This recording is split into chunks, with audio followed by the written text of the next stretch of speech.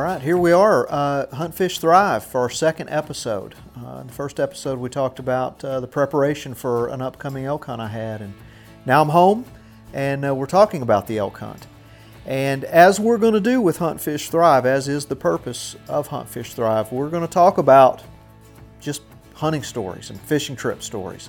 But we are using this as a context, as a catalyst to talk about psychology principles, philosophy principles that lead us towards that thriving that we talk about in Hunt, Fish, Thrive, towards well-being, towards connections with the natural world, with ourselves, with others, and the habitats that we build around ourselves, natural and otherwise.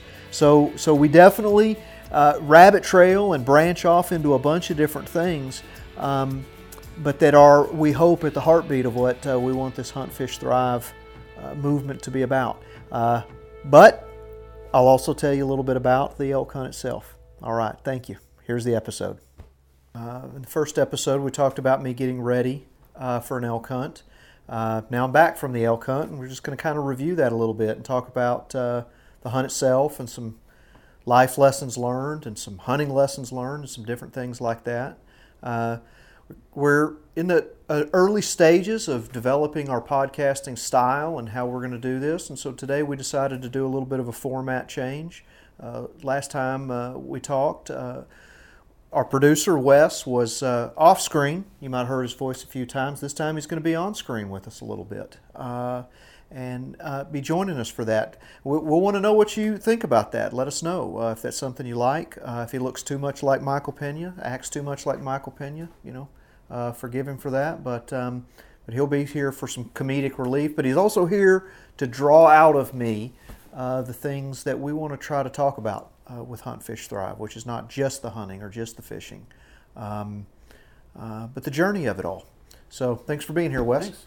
Well, you're supposed to undersell so that I can over-deliver, but anyways, we'll just go with this. No. I'm just kidding. Appreciate it. This guy Wes brings out of me the things I've been needing to say. He's been doing that for almost a couple decades now, which is pretty exciting in various projects we've been a part of. So looking forward to doing this now for the sake of hunters and anglers and well-being. It's awesome. So you went on the elk hunt today. We're talking about well, we can start from wherever. You're obviously back. I am. But I made it back, you have, which was not a foregone conclusion, by the way. I wrecked my truck 3 times on this elk hunt. Visibly, I saw it when we were hunting last weekend, deer hunting, and I hadn't seen that side of the truck, and I thought you were embellishing that. And then I went to the other side and was like, dang, what did you hit? Anyways. I hit a mule deer doe who was extremely committed to going across the highway. That was on the fender highlight. Yeah, that was the main wreck. Highlight, grill, hood, quite a bit of damage, still drivable. Yeah. So I hit that doe. I broke my heart. I just couldn't get stopped. She just wouldn't turn back. I also hit a mountain, and literally driving down a Jeep trail in my truck, driving F-150, for those of you that don't know. And literally, I'm not joking, it's East Fork of the San Juan River.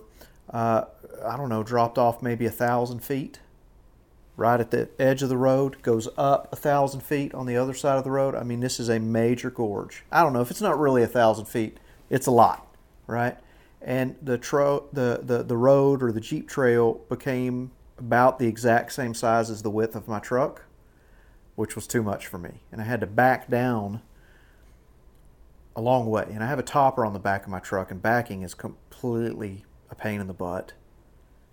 So I'm backing down this until there's a little declivity in the cliff. Yeah. And I do about a... Kind of hug into it? Yeah, I do like a 47-point turn to get turned around. Oh my gosh. And I didn't want to go off the front side, so when I was going towards the declivity, I really gave it the gas to back up in there, and I hit a tree and a mountain and busted my rear tail light fender, rear tail light. And then also going down rough trails, I thought, man, my truck's handling these ruts and holes and stuff really well. And later realized that my running board was completely dented up. That's what was taking those. That was the vent, yeah. So, you think you have high clearance, and then you realize, that actually there was another foot. Clearance, now that is. Another foot of clearance there. Yeah. Anyhow, so hard on the truck, but anyway, but I did make it back. So, good to be back. Yeah, absolutely.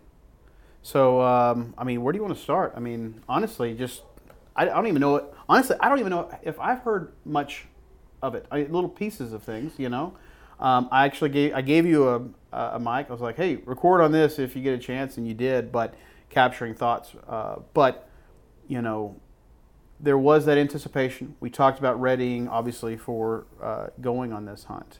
But then you get out there alone for days. What was that like? It was. I've done things like that before.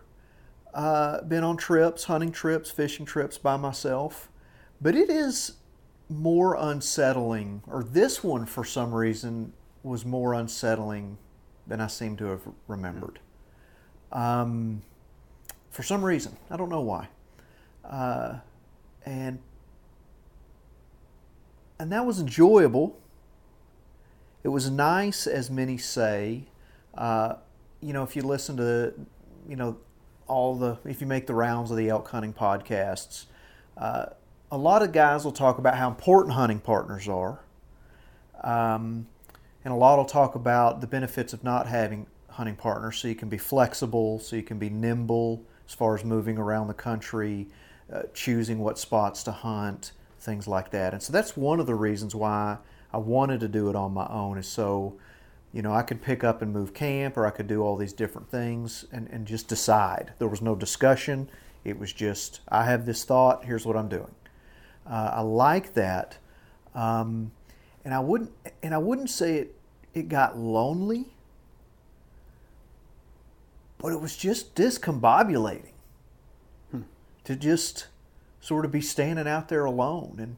And maybe just in one example. Is this, you're out there, recap, how many days were you out there? I was out there for 6 days. She's out there 6, so day what is you begin to feel this? Shorter than you'd like to admit? Almost immediately. Yeah. And I think part of it, I developed kind of this perspective back in the 90s when I was in the Army, and I was over in Bosnia. And it was this life-changing experience. I was in my early 20s. You'll probably hear me talk a lot about it. So it was just really life-changing for me because I'd never been anywhere in the world. And I just remember feeling like I was only half experiencing it because my people weren't with me. So what I'm trying to translate that to is I think I started feeling that almost immediately, not from a negative sense, but just around every turn. Oh, man. I wish my people could see this. I wish my friends could see this, or my kids, or my fiance. I wish the people who care about me and I care about could be seeing this with me. How could I possibly tell them about this? Mm-hmm. For example, I made a major move about halfway through the hunt and went, many miles up a Forest Service road and then through a private ranch on a Forest Service road still. And then climbed way up in the mountains to literally the end of the road, where after that it's all just wilderness area, just no roads. I'm at the end of the road, camped, just in this epic scene, grassy meadows alongside a creek or a river, a creek actually. And I won't name it, then people will know where I was and they'll go to my spot. And just this beautiful mountains, blue sky, campfire, wall tent, and thinking, I can't wait till my son and daughter can come play in this creek. Can't wait till April gets to see this. I can't wait. We got to come back here in the summer. I'm not even thinking about elk hunting anymore. I'm thinking about when can we get back here so my people can experience this. So anyhow, that's sort of more what it was versus being lonely or being scared or none of that. Right. None of that. Yeah, that makes sense. Yeah.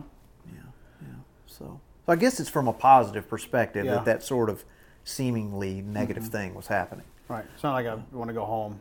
or whatever. Not then. Yeah. Although, not to cut to the end, and again, this is something, it's funny, on the way home, I'm listening to a couple of podcasts where they're talking about their hunts, or I guess this was maybe on the way home and then maybe in the or post-seeding couple of weeks, and here's guys talking about how they all went home early on their trips and felt guilty about that, but are learning to not feel guilty about it. I feel like even sort of in the sort of conversation about do-it-yourself public land elk hunts, I feel like just in the last year or two, the conversation has changed from, oh, don't be that guy that goes home early from a hunt. Man, you'll feel like dirt about yourself. You feel like a loser. Nobody's saying that, right? But that's sort of the takeaway, to where even it seems like just this year, more and more people talking about, yeah, I went home early. I wanted to get back to my people. I'd accomplished what I wanted to accomplish on the hunt, and I wanted to get back to my people. So eventually that did become kind of wanting to go home, and then maybe we'll talk through how that decision happened later. I don't want any spoilers right now for how the hunt went yet, though, because you're supposed to not go home until you get something. Yeah.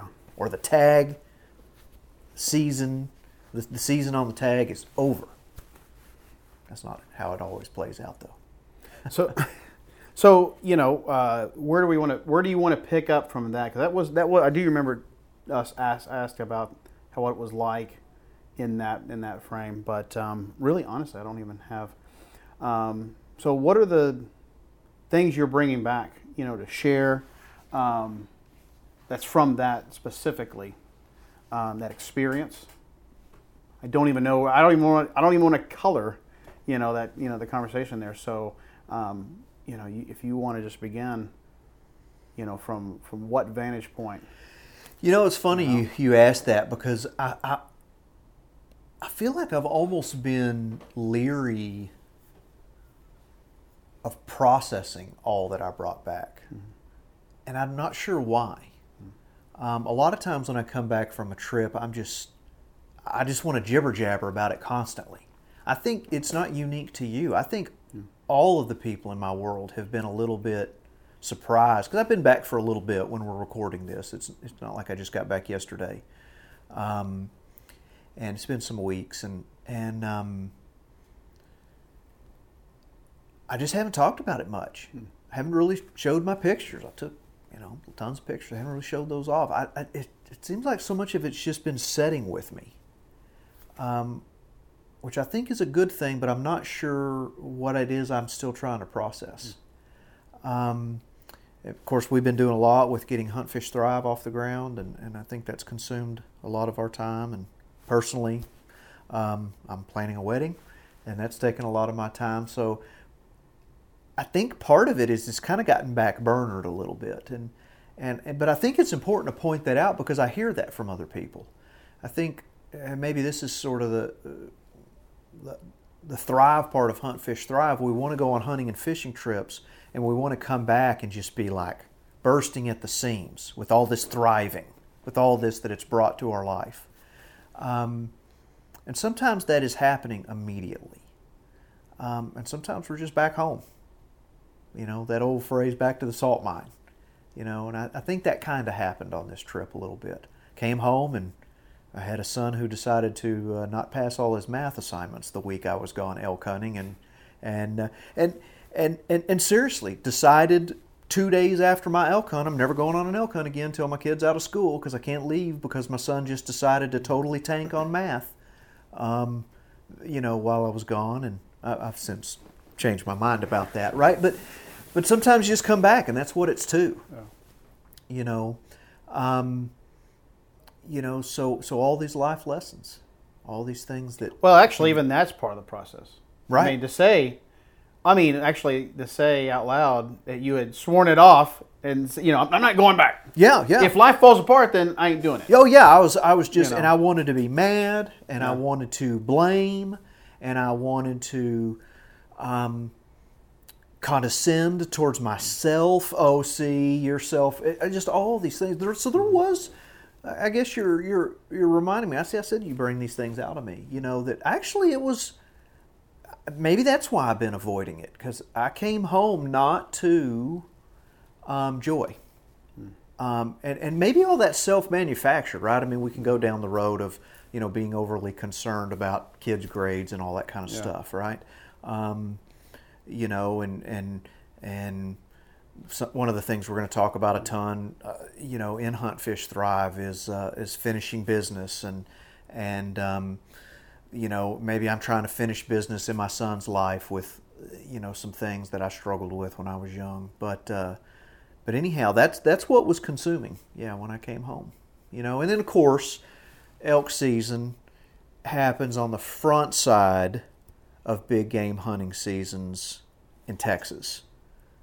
So, not to go off on a different tangent, but also when I returned home from the elk hunt, our own hunting season started here. We jumped right into our own deer hunts.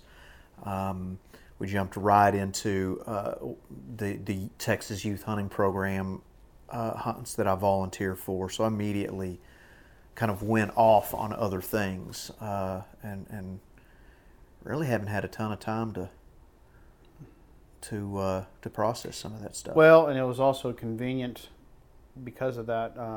You weren't forced to process it.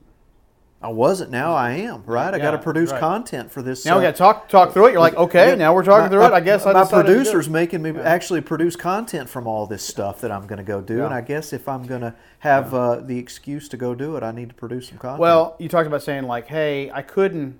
It's pretty jarring. Just two things we talked about. You mentioned, hey, my people didn't get to experience this. Yeah. And because I'm just thinking of coming back and. Like you said, son, math issue you're talking about here. And so these things are oil and water. But it's man, I can imagine you're... Okay, so a little example was... This is so stupid. I can't think of anything in my life. But the one and only time as an adult got a chance because of a conference. I was at Disney World. Mm-hmm. And I went and saw we would call it fireworks at the castle or whatever.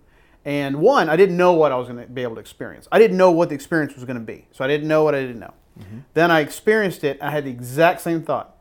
What a shame that they did not hear because I can't explain this.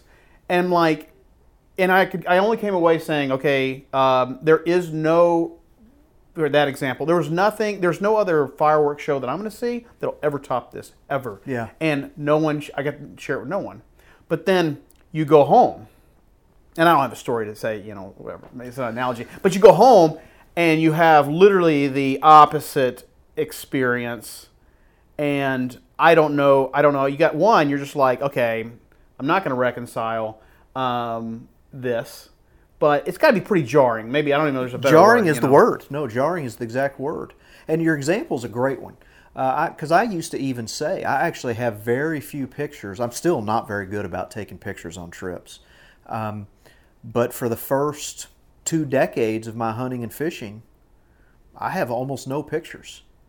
I mean, I went to Alaska and went fishing and caught trophy fish. I think I have 2 pictures, when I was a young man, just for one example. And I would sort of arrogantly and condescendingly even say, well, if you want to see it, go do it, And there's something good in that saying, something motivating, hopefully. That's part of what Hunt, Fish, Thrive is now about.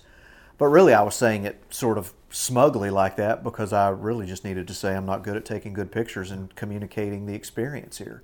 My words and my pictures just seem to diminish from overused word, but the grandeur of what I just was immersed in. Mm-hmm. Yeah, and then to come back to traffic and some jackhole cutting you off because he wants to drive a little faster and problems. Problems. Come back, just all of it. Come back problems. I was hard not to have some what the F stuff as I entered back into the city and felt that grandeur. Not, I want to say ebb away, but actually it felt like it was being stolen from me. right? And we have a visceral, a gut level response to that, and it was hard not to. And then I'm sitting in my truck going, I'm not even home yet. And I want to be angry. I'm supposed to be filled with joy, So it's like, it's kind of tough if you go out and you're saying, hey, here's this Thrive experience, right? Which very much was. I'm not, Okay, kind of got on a tangent here, but. You said the word stole from you. I'm just thinking like, that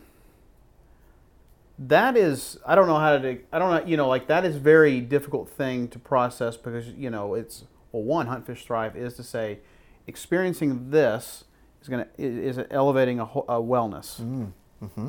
All right. But you just said, I feel like it was stolen from me. So my thing is that processing something maybe unexpected in this is that these experiences can be taken. This one was. And so my thing is like, I'm immediately going like, down the road a little bit going, okay, is it preventable? Yes. And not that I'm going to sidetrack again, and this is way over, this is not to say anything, but they always say about like this is a little nerdy too, but I read something, I think you read the same book, that said when people go off to war, and this is not war, read which one? There's the Iliad and the Odyssey. Going to war, young men read Iliad. Right? Yes. Coming home, they need to read Odyssey. Yes. Right?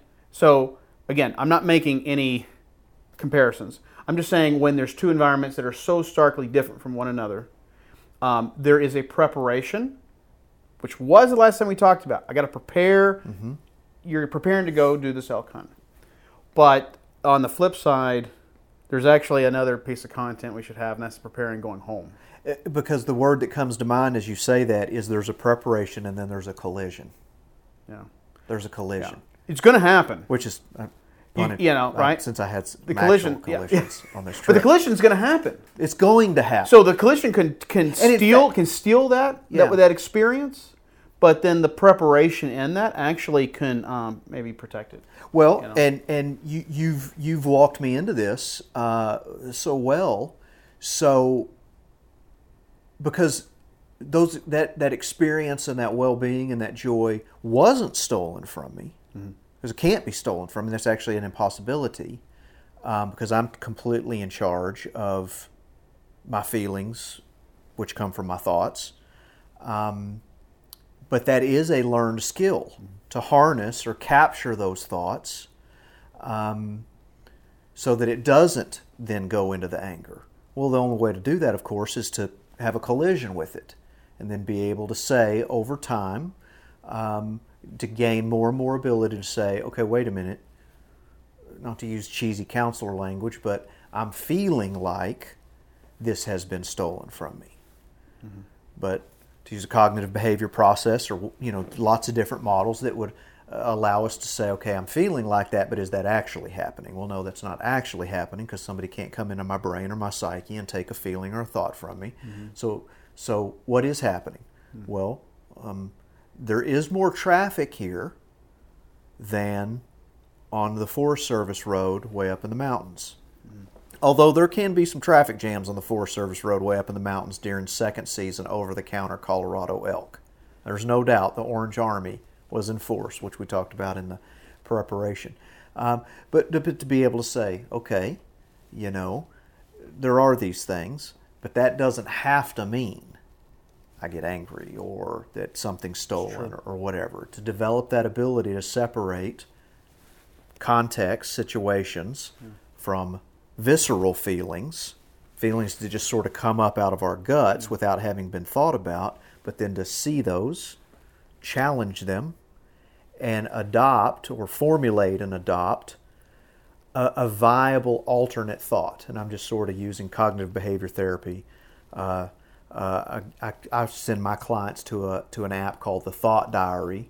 It's a free app. There's lots of them out there that you can kind of help you walk through this, right? So then you would adopt a viable alternate thought. And what's wonderful about the alternate thought is it just has to be viable. It doesn't have to be true. It just needs to be able to be true, right? So here's one. My son missed me so badly and wanted to be on the elk hunt with me so much that he could not concentrate on math. All he could do was sit in math class and think, I want to be elk hunting with my daddy. I have just as much evidence that that's true as any other of these goofy thoughts that I might have that make me think that this is being stolen from me. Just as much proof. In fact, when you come down to it, and this is what gets exciting about challenging that process and identifying the alternate thought. Not only do I have just as much evidence, which is almost none, for this being stolen from me. Makes sense. I know my son missed me and wanted to be elk hunting with me. Yeah, that's true. I know that actually right. is a fact.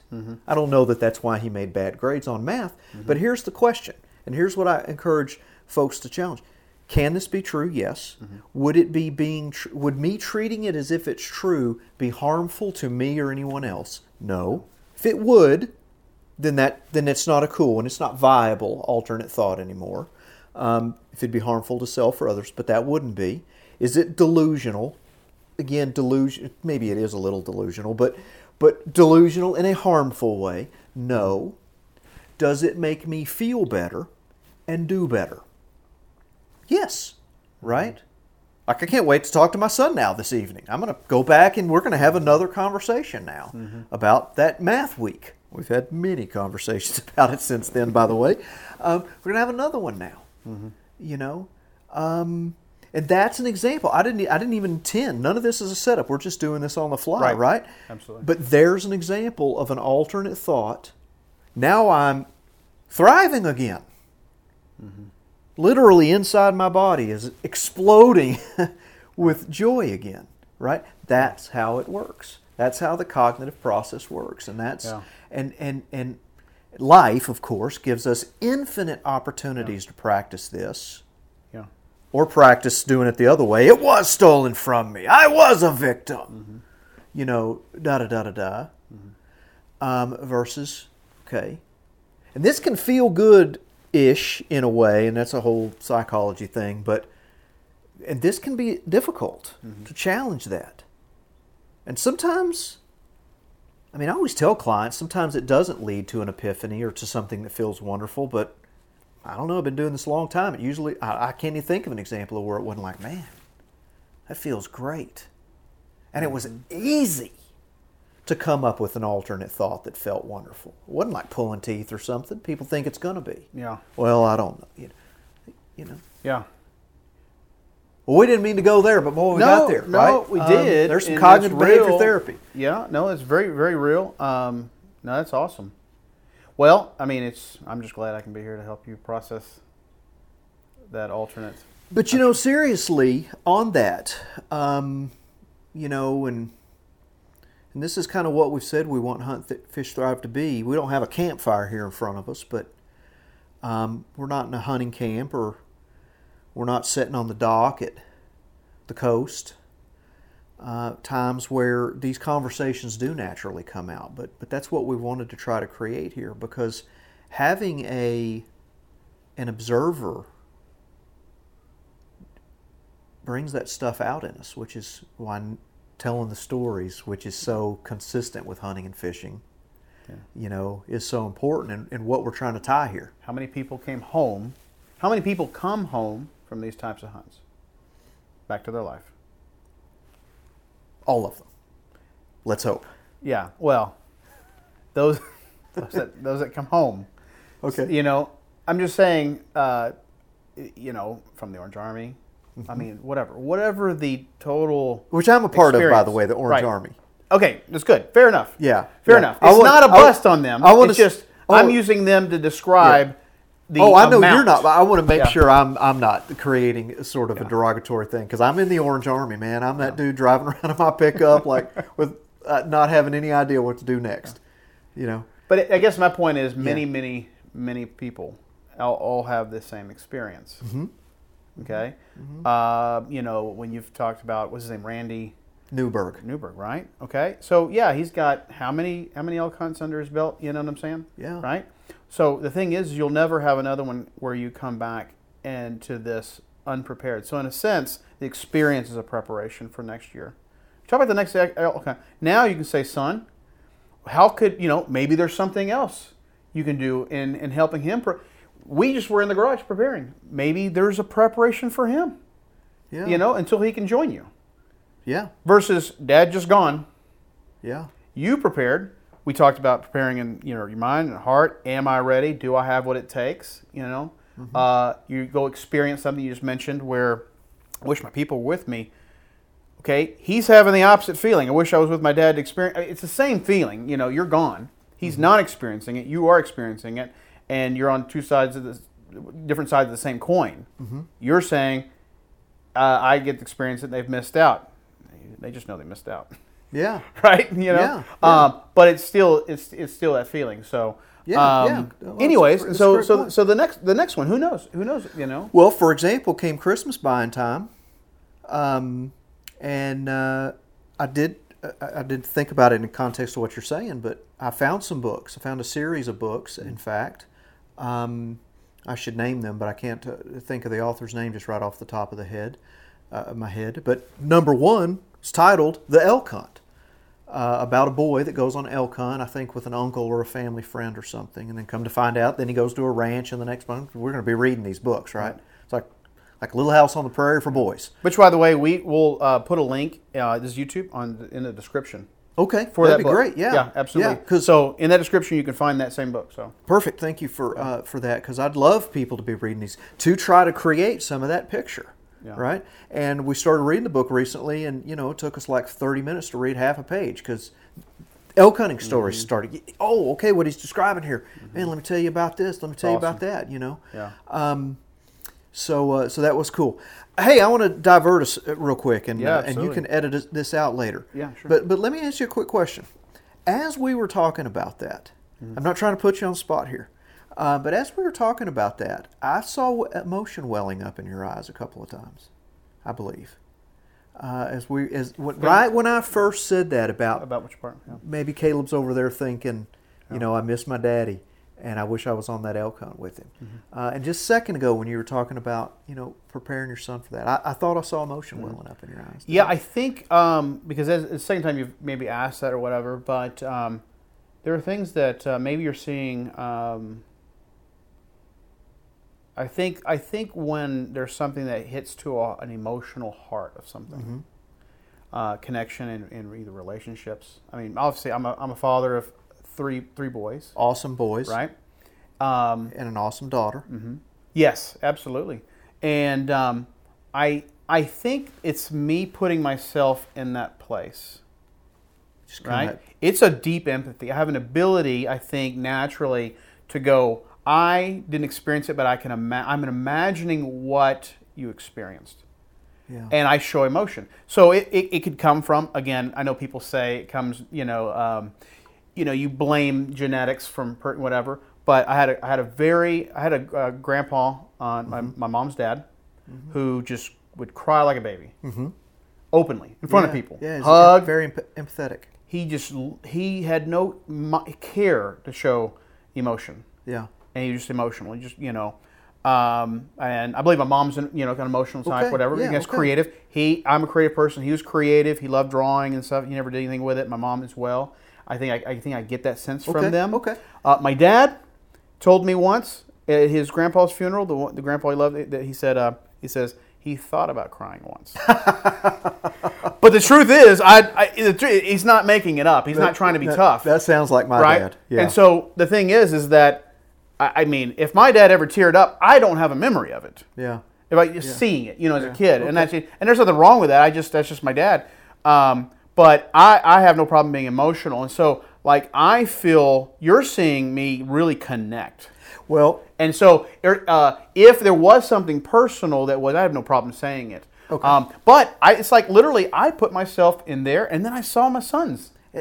Right? And actually, by that, not to get into it, I felt I just learned. I'm learning right now mm-hmm. when I do go on that hunt and they can't go. Because what you've done is you saved me, and that's maybe the truth of it. You're saving me that experience to, I said, not lose it, but You know, what's the saying? You know, like, don't make mistakes to learn. Just learn from other people's mistakes. Mm-hmm. And it's not a mistake, but I'm using this as an analogy. Yeah. Experiences. Like, you had the experience. There's no reason that it'd be, I don't know, there's probably another statement where you just blindly go through life not realizing that you're so much to be learned. Oh, yeah, somebody famous said, the unexamined life ain't worth living. That's That's so my like, paraphrase. There you go. That ain't accurate. But look, as long as you say it's paraphrased is mangled, you can quote anybody you want. There you go. Good deal. But I guess, because you asked that, and that's just, and I'm glad you dug into that. It's very key. I didn't go on the trip, obviously. Yeah. But you bringing me along and then allowing me to be in that and kind of envision that. Well, and because that's part of what I do too. Is like, if I'm like, I am asking the question as we talk, in these conversations, like, like, what would I want to know? Like, what did he experience? Okay, and I'm driving the truck home. It's whatever, and then I can see, so those are kind of connecting dots too. So. Yeah, for sure. And maybe just to tie that up real quick. As I drink my coffee. Yeah, thanks for sharing that. I totally just lost my train of thought. Not because you said that, I just lost it. When you get old like me, that happens. And a couple of bangs on the head and what have you. But can I, again, and if this kind of, if you come back to it, that's fine, But, I just being, what do they call an empath, or I don't know, or whatever. Well, it is. So a couple things. You reminded me on both counts there. Let me say the one I forgot first. Creating that vision. I mean, that's what the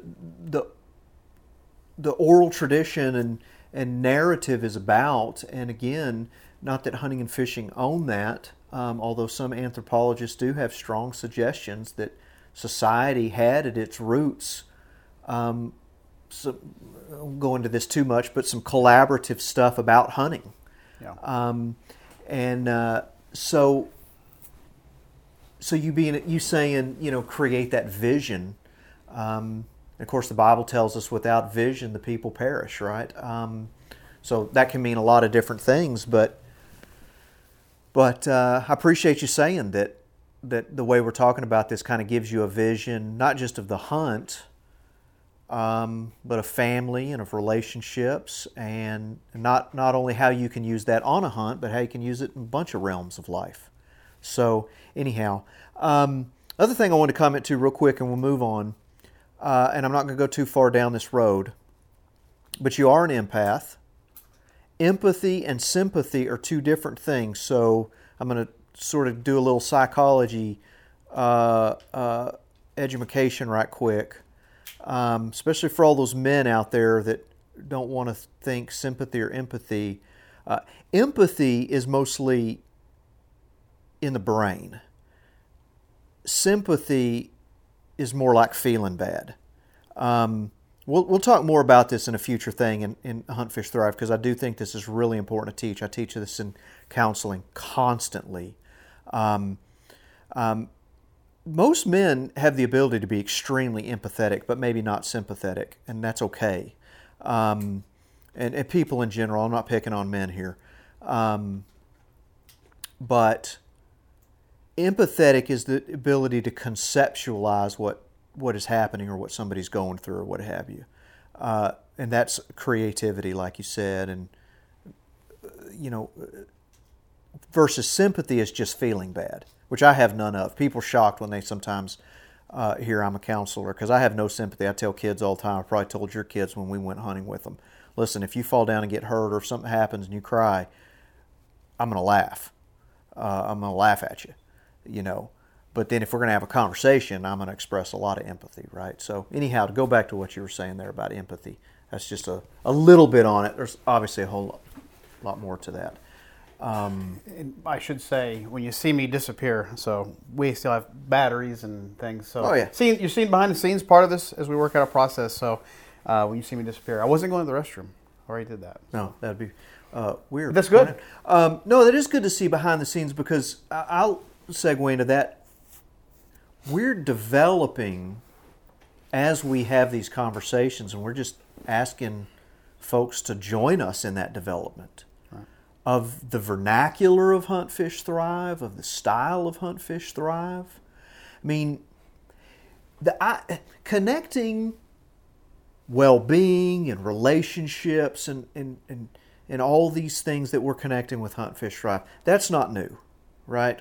Wonderfully, hunting and fishing have a long and rich tradition of philosophy and poetry and seeing esoteric things, nobody's shocked when we head offshore on the boat and I start crying. Again, if somebody cuts themselves, I'm going to laugh at them, but then I cry at the sunrise through the storm clouds heading offshore out of Port O'Connor. But that's not unique. I mean, that cuts to the heart of people. I mean, that's something that already exists in hunting and fishing. What we're trying to do with Hunt, Fish, Thrive is make a very direct connection between those things and some tenets of psychology and philosophy and some things like that to try to empower this whole deal, right? Individually, collectively for the community of Hunt, Fish, Thrive, and really for our society. We'll be talking more about these kinds of things, but the big dream is I think hunters and anglers are some of the best folks in the universe, and not only need to shrink back from mainstream society because we're worried about what people think about what we do as hunters and fishermen, but be the leaders in hunting or in society as hunters and fishermen, and we're not that far removed from that. We are not a couple of election cycles from any presidential candidate having to have his token pheasant hunting picture, right? Mm-hmm.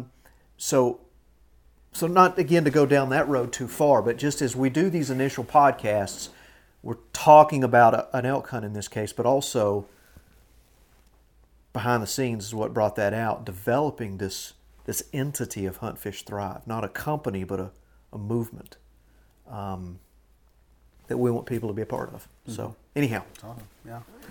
So you want me to tell you about the elk hunt? Absolutely. Yeah. Okay. So I'm not going to sidetrack. I'm not going to rabbit trail anymore. We'll just talk about the elk hunt. So went on my elk hunt, second season, Colorado, which is over-the-counter tag. I didn't have to draw, which means lots of other people can do the same. Lots of folks there. I've been in the unit a little bit before. Went a day early, drove around the unit, or actually the day I got there, left super early from here. Got there about 2 o'clock in the afternoon. So I had 3 or 4 hours I had planned some trailheads and some places that I wanted to drive and see how many people were there, see what the country kind of looked like. For example, I drove up to what I thought was going to be my main area that I'd been looking at topo maps and stuff.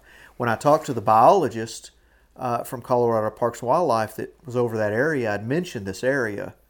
And he didn't burst out laughing at me, but he asked me, "Have you ever been in that country before?" And I said, "No." And he said, "Okay, you might take a look at it." And when I drove up to the trailhead, I saw why, because it basically went up straight up 3,000 feet, which was just like, duh, why didn't I saw them topo lines on the map, but never counted them, and it was just like, I want that to be able to happen someday, but my Texas Flatlander legs ain't ready for that. But that was good because, I went and checked out some other areas, found an area I liked, and decided, actually I found an area I liked, set up an initial camp, broke my camp stove, making myself some coffee, camp stove I've had for 25 years, had failed to follow the principle that I've heard actually on an offshore fishing podcast, but apparently said by the Navy SEALs, 2 is 1 and 1 is none. I'd failed to do that, so I had one stove. So then I had to drive all the way back to town to buy and go to about 6 different stores on the day before over-the-counter elk season started. So there was like 8 million people at the Walmart sporting goods section. Actually found a stove in a hardware store. And by the time I got back into the hills, I had to make a plan adjustment, which turned out to be good. So I made a plan adjustment for opening morning, and there was just a trail, and I just decided I'm going to walk down this trail. Unscouted, not really well prepared there. Camped that night, hopped up the next morning, an hour before daylight. Jump on this trail. Well, it's an unmarked trail, but it does appear, not on a map, but it does appear on OnX and some of these things. So, there's 10 other guys, right? Lots of Texans up in Colorado, though. So me and this fella start talking, and he spills the beans that, which I knew this part, that this trail was on a ridge above private land with irrigated alfalfa. Really good feed for these elk, right? And I'd seen all this on mapping and stuff. I mean, I knew that, but he admitted that 3 days before they had seen 250 elk in that field, to include a bunch of bulls bugling. So we're walking along, and he tells me kind of where he's going, and I haven't decided where I'm going yet, and we're walking up this trail. I hadn't decided where I'm going because he told me where he was going, and that's exactly where I'd planned on going, and I feel like he kind of owned that. Well, in the dark, we start hearing a bull bugling, just screaming. And so I stop. He keeps going. I stop. I haven't decided what I'm going to do yet. Another guy comes along with his hunting companion, and I talked to them the day before as well, or not that morning, the day before. And he said he had seen a few spike bulls, young, not legal bulls, there the day before. He seemed to think that bull that was screaming was a hunter calling, which I didn't feel like it was. And so he kept going. Maybe that was just his reason to keep going. I don't know. Well, this bull's getting closer. That's still pitch black, dark. But I go off the trail towards this, I wouldn't call it a cliff, but it drops off precipitously down into this field, maybe a half a mile from this irrigated alfalfa field. So I set up, just in the dark, I don't really know what I'm setting up on. Well, now I'm hearing brush popping, trees popping, this bull is screaming, cows are calling. There's a whole freaking herd coming towards me, right?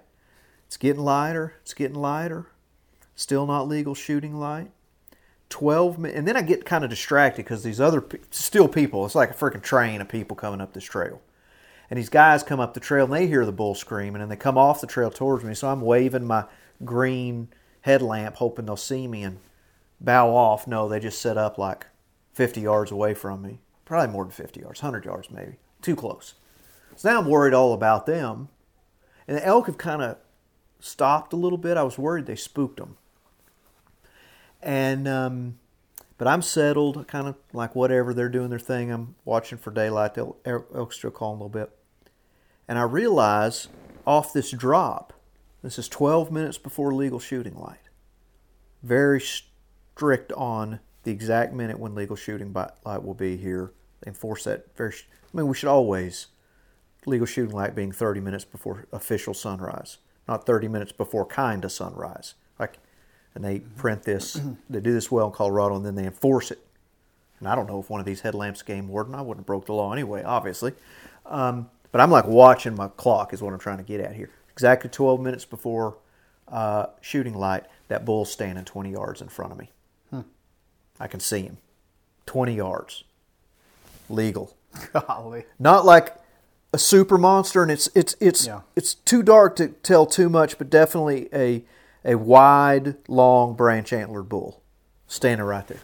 It's crazy. Right? Well, he busts me hardcore. Right? I mean, he barks, he wheels on a dime, and the whole freaking woods explode. I can't know, but I've heard lots of cattle run through the brush and lots of stuff. I'm going to say there were 15 to 20 animals in that herd. Right? I mean, they just explode through there. Right? But they weren't spooked hard. I didn't know exactly what I was, and sounds and distances kind of deceptive, at least for me in those thick woods. But I'm going to say they didn't run any more than 100 yards. Right? And then just start kind of easing up the mountain again. Of course, lots of guys have gone up that way. And spoiler, subsequently, when it did get shooting light, I heard 4 to 5 shots come from up where they went. Mm-hmm. And I know at least one bull was killed up there early on. But that happened later. But I stay there because I can still hear some movement down in there, and who knows what might happen. And the bull starts, a bull, I should say, starts bugling again, but more subtly. 7 minutes later, 5 minutes before legal shooting light, I kind of thought, I was a little bit in a surreal place. Another bull is standing in that exact same spot, 20 yards in front of me. And of course, it's 5 minutes before shooting light. I'm going to see him plain as day, right? Legal bull. Not as big, small, branch antler. They got to be 4 points in Colorado on one side. He was the legal bull. All right. I did look at him through my scope. Not that I was going to shoot him, but I mean, it was an easy shot. It was an easy shot. Could have killed him easy. All right, plenty of light at 5 minutes before shooting light, but I didn't shoot him. And he stood there and looked at me for not a long time, and wheels, and he's gone. Right. Wow. And that was probably a satellite bull, what they call a satellite bull, that was following that herd with that big herd bull. Yeah. That was opening morning. I sat there for, 30, 40 minutes after sun comes up, nothing. That was the herd. Right? But I've heard some gunshots up the mountain from me. I've heard some calls. Well, of course, then when I look, I realized I accidentally set up on the Elk Highway, And I'll, by the way, be sitting there opening morning next year. Mm-hmm. And that's a part of this, by the way, is, you got to do I learned the spot totally accidentally, But anyhow, so this draw goes up, way up into the mountains, and I just start working along there up through the morning, and I'm just looking at cool stuff and seeing lots of elk sign. And how many people at this point do you see after getting off that main kind of trail heading out? I mean, as you're doing these other things, do you see other people? Actually saw 0 people. Okay. But that does factor in. Because I'm kind of walking along the cliff edge here, which I don't know is necessarily right, and get about as high as you can go. Yeah. So I'm kind of paralleling that trail that's just a dotted line on X. And I get up pretty high and kind of get cliffed out where I can't go any farther because of the cliffs. So then I'm going to cut in. Basically, I'm going to end up doing a big loop. Well, I get up and now I'm up in the snow. So where I started, there was no snow. Now where I am, the snow's probably 6 inches deep, deeper in some places. And man, I'm in a hot spot. I mean, there's smoking elk poop. I mean, literally steaming in the snow, melting into the snow, tracks. And this bull, or a bull, lights up. It's 11 o'clock in the morning. Just lights up, starts bugling. I don't know, no more than 200 yards away, but it is thick, super thick. But he is screaming. And some cows start calling. And I'm between them. Well, no, I'm not exactly between them. Him, the cows, and me would form like a triangle. Not like a right triangle where all the sides are equal, though. I'm close to the line to almost make it where I'm between them. And a preparation thing hit me. I wasn't super confident in my cow calling. And I should have been.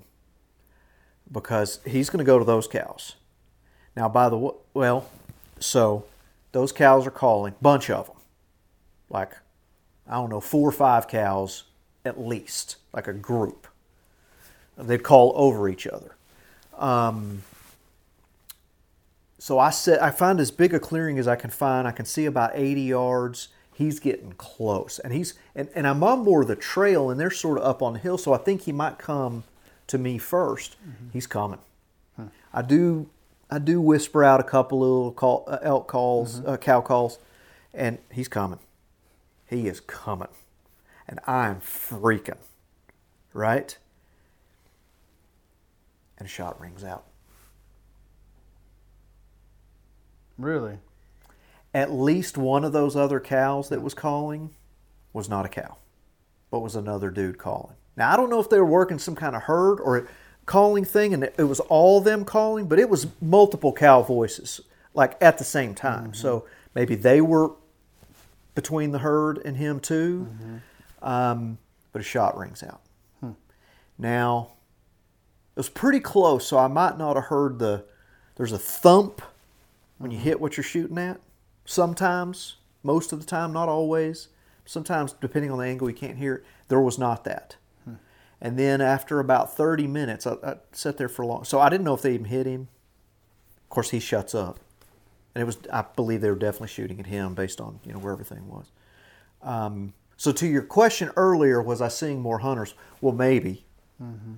And I just didn't know it. I was moving. I might have walked past guys that were setting or whatever. And then they start yelling about 30 minutes later. Loud enough where I can hear them, but not loud enough where I can hear what they're saying. So I don't know if they hit that bull or not. It's pretty wild. It was a crazy first morning. I don't know. It's pretty. I don't know to think of the being almost on top of each other. You're in this thing, and then there's a shot. It's like kind of surreal. It's kind of like you're like, I'm over here experiencing a hunt, feeling like I'm Jim Bridger 200 years ago, all alone by myself in the mountains, and you're experiencing their hunt. Yeah, and come to that I'm watching a hunting show. Yeah, kind of weird. It was a little weird. Yeah, and it could be a little scary. I kind of purposefully sort of have not allowed my mind. Yeah, because I think if there's certain things you don't want to think about. Like when you're swimming in the lake, you just don't want to know what's underneath the water, right? Yeah. Like, why bother? Who cares? I don't want to think about that when I'm up there because then you won't go. But, but it's a little scary from a safety perspective, which is why the orange is such a big deal. Right. So, I don't know, this is not an analogy, but in fishing, you come across, you mess up somebody's fishing, like you see them. Sorry. Right? Yeah. But the equivalent to that, and you're like I literally could step over somebody sitting there, walk by, or walk in front, or and I had on elk hunt 2 years ago, I thought I was sneaking along, and there's a dude sitting there literally 20 yards away. He's could literally be going. He never even waved at me, so he might have been asleep. But I mean, like to your point, man, those interactions are pretty interesting to consider. Well, there could be actual interaction. You could walk past them, but then there could be an interaction. Oh yeah, and a hunter was killed in Colorado this year. Really? Yeah. It'll be a law changing thing probably. Wow. In rifle season, we have to wear orange, which isn't a problem because you're not during archery season. You don't have to wear orange. It would happen then? Because you're getting so close to the elk that they feel like that would be a detriment. Well, there's a 1 week or 10 days or whatever it is, I'm not sure, where muzzleloader firearms season overlaps archery season. I see. Yeah. And a muzzleloader hunter. I don't know all the details, but that's and what there happened. Wasn't an orange in that. So the archery hunter didn't have orange on and got shot. And again, I don't know the details. Wait, muzzleloader got shot? No, the muzzleloader guy shot the archery guy. Oh, wow. Yeah, and if I say any of those details wrong, the point remains that this, back to the safety point, that there's some legitimacy, and there, there's maybe some laws change out of that, which they're debating, and of course. Like most things, kind of like I said when I was in the Army or when I was a shark fisherman, the most dangerous part of any of this is the drive down the highway to the place. Yeah. Right? It's dramatic when a hunter's killed, but the reality is more hunters died on driving to their hunts on the highway than got shot. And that'll probably never, Yeah, it's because society we've accepted that risk. Yeah, we're not making light of anything, obviously, or whatever. But But there's some things we just accept as safety issues. That's right. Is the point. Well, even on the road here. So no point in thinking about it, really, right? Yeah. That's right. Yeah, I live on 3. Yeah. But I'm saying, but like in Texas, it's common. You see the sign. It's adding up the. Yeah. And it's like, okay, it says 3,000. It should strike me. It should. But if it said 10,000, like what number would strike me? But I get what they're trying to do. But if you're the one, it's only one. Oh, no, it's that your family member or whatever. Yeah, I mean, like, one is, it should be 0. Yeah, exactly. But, so to your point, it's just that accepted risk. I mean, and I feel it here when you use an analogy because my almost 16-year-old daughter she's doing her learner's permit and we're driving and where are you watching? Yeah. She's driving. Yeah. And we'll talk about this more later, but that daughter that got her first 2 deer the other day was just as excited as a human can be. Oh my gosh, it was amazing. It was amazing. And we'll talk in detail about that in the future. But real quick, so to kind of what we were talking about there with the safety, because that happened, gunshot there, 50 yards, 100 yards away. And my distances could be off. It's deceptive in the mountains like that, but close. The bull's bugling so close enough, and this may be old hat to people who are more experienced, but that I can hear him inhale to do his bugle. Mm-hmm. Right? So it's close. Mm-hmm. But anyhow, hunt around the mountains still, find a big clearing that, and I'm kind of tired by now. I'm a lowlander. I've done I think I've done about 8 miles at this point. Mm-hmm. So, it's a good hike. Yeah. What's the altitude? Pretty high there. It's probably at about 9,500 to 10, I think there. Wow. But I'm pretty sure I'm saying that right. And not to be acclimated. That's a big... So I screwed up, by the way. Yeah. I did. I tried to do the, it'll be all right kind of deal. Mm-hmm. And just didn't follow the good advice and slept a little too high the first night I was there. Did you end up pretty bad headache? I think I just kind of kicked myself. I just gut punched myself. I didn't get a super bad headache, but I think I depleted myself before the hunt really even started. In some ways. Gotcha. And then overdid it on the first day probably for my conditioning. So I did about 8 miles and gained, I think 1,200 feet, like a lot. Yeah, too much.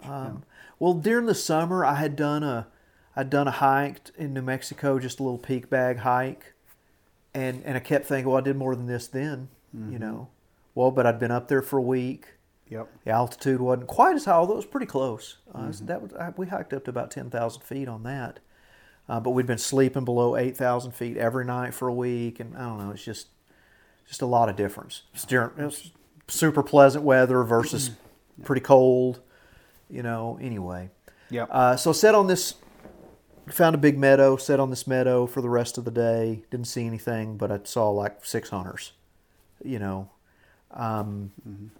By the way, the spot I had set up on before I broke my stove and bailed on, I heard 27 gunshots come from up in there during the day because it was right to the sort of the northeast of me, maybe a mile. Those experiences are going to impact you.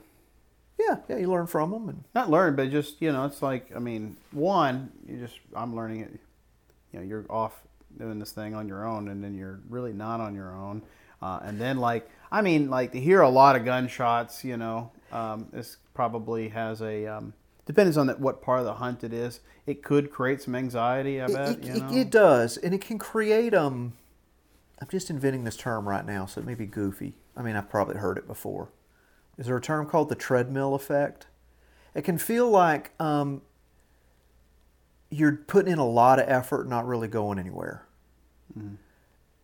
And yet that the effort is beneficial, right? Like I've run 1 million miles on a treadmill. It's worth it to get you in shape, but it's not as enjoyable as running along the lake or something. Not until the reward part of it. Yeah, because you always look back. So sometimes it can feel like that, right? Yeah. Or talking about the Orange Army, I was, just to give credit. I was driving down. I was had noticed these guys, man, they're just driving up and down the roads, but then one of them kills a nice mule deer, and it's like, well, more power to them, man. They're doing some good stuff out here. They're having their experience, Mm-hmm. I feel like that each gunshot might do the whole fear of missing out just a little bit. Well, that'd be a great. We have kind of committed right now to not going down these psychology roads, but that is a great point. That is exact. It viscerally creates a fear of missing out. Yeah. Each one.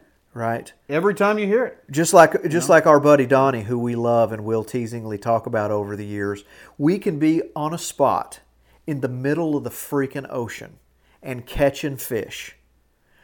And he can see a boat that's like a speck. He wants to go over there, man. He cannot resist it. He's got to go see what they're doing. Right? Fear of missing out. Even though we're doing fine where we are. Right? Or even wonderful where we are. He's got to go. He's got to go. And to your point, I'm teasing Donnie. You're going to listen to this, Donnie. I'm being good-natured. Yeah, every time you hear that gunshot, you want to tell yourself, lots of elk in the woods. No big deal. Yeah. But it's a little bit of a gut punch. Yeah. Yeah, it is. Yeah. It is. And in fact, to the point there that I stayed there for a day or two, and then I went to another plan where I went to literally the end of the road. I was sort of talking about that earlier, right? Where I was surrounded on three sides by wilderness area where no vehicles, horses and foot traffic only. In that last spot I was camping there that I was describing, way up on the mountain, there was a beautiful clearing that I won't bore you with the details now, but just checks so many boxes on what should be amazing for elk. And it was about an 800-foot elevation gain and about a mile up there, which you need to get a mile off, they say, if to up your success. And by that point in the trip, I couldn't get there. And when I say I couldn't get there, I mean I didn't even try. Like I couldn't get there in my mind. I just couldn't get there, And so it's still plaguing me a little bit. And a secret spot that I have, by the way, that the biologist says that he doesn't think I can get to, but I think I can get to. That's still plaguing me. I didn't even try that spot. So I guess my point is, not to end this hunting story too abruptly, started off with a bang, learned a ton about elk hunting, about being in the mountains, about traveling to hunt, a ton about myself, a ton about life. We'll talk all about that in some future stuff. But had some great experiences. Didn't come home, which is probably very apparent to folks that have listened to these stories. Didn't come home with an elk. Had a great trip, had a very successful trip. But definitely, and this is a word you can hear a lot from me, definitely have some unfinished business. Which is cool in a way. Maybe here's the last takeaway. Unfinished business can be a terrible thing. In psychology, we use it to talk about the creation or the manifestation of anxiety. It can be a regretful thing. You'll hear guys say, don't leave anything on the mountain. Don't be regretting for the next year that you wished you would have stayed one more day and done this or that. But unfinished business can be reframed as a motivator, as a thing that doesn't kick you out of the game but keeps you in the game. And I guess I'm happy to say, because I was worried, very worried. So this is not the product of me being good, wonderful or something. It's taken effort and intention to decide I want my unfinished business to be invigorating and exciting and keep me thinking about it and keep me wanting to go back. And I can't wait. In fact, I can't wait so bad that I don't think I'm going to wait for elk season. I think I'm going to go spring turkey hunting up there here in a couple of months to, for the cause of scouting more for elk and getting more experience in the mountains and what have you. That's awesome. Yeah. So. Well, appreciate all that. Thanks for the meandering too. So, as you said, I think that there's additional podcast, episodes here we can continue to unpack. Yeah. More than we kind of figured we would, or be able to. So. And early on, because as we've said, been dreaming about Hunt, Fish, Thrive and trying to talk about this psychology stuff and well-being, and we'll be talking about relationships and talking about the environments, the habitats we create around ourselves, naturally and otherwise. But we got all this that's been building up. It's kind of like a band's first album, and it's just like, oh my God, it's the best album, right? And then their second one sucks, right? But it's because they've been writing the first album for like 15 years. And then they got to write the second album in 4 months, right? So we got a lot built up here that we're trying to put out there, and so that'll we'll get a lot of that said, and I won't have to keep saying that over time. Absolutely. Anyhow, it's fun to talk about psychology in the context of hunting and fishing. Yeah, thanks for leading us. This is awesome. You bet, man. Thanks for asking me the questions. Sure. All right, thanks for being here for our second episode, and I know that. We were here to talk about the elk hunt. We talked about a lot of different things and a little bit about the elk hunt. And we're going to talk more in a future episode about some of the more personal stuff that I learned on this elk hunt. I learned a lot about myself and a lot about things that are good about myself and things that I want to work on in myself. So look forward to that in the future. But thank you so much for being here for this episode. And please give us feedback. We want to hear from you. We hope it's good. I'll be honest, I've been scared to do this because I've been scared of criticism, and yet I want to learn from the things that you may have to teach me about how I can present these things to you, because it is my deepest desire to present perspectives, philosophies, psychologies that can be helpful to you, to me, to us. So give us feedback. If you want to give us a like or share, we would love that. Spread the word if you feel like what we're doing is good. And if you don't, tell us what we can do to do better, because we want to serve you. Thank you so much for being here. See you next time.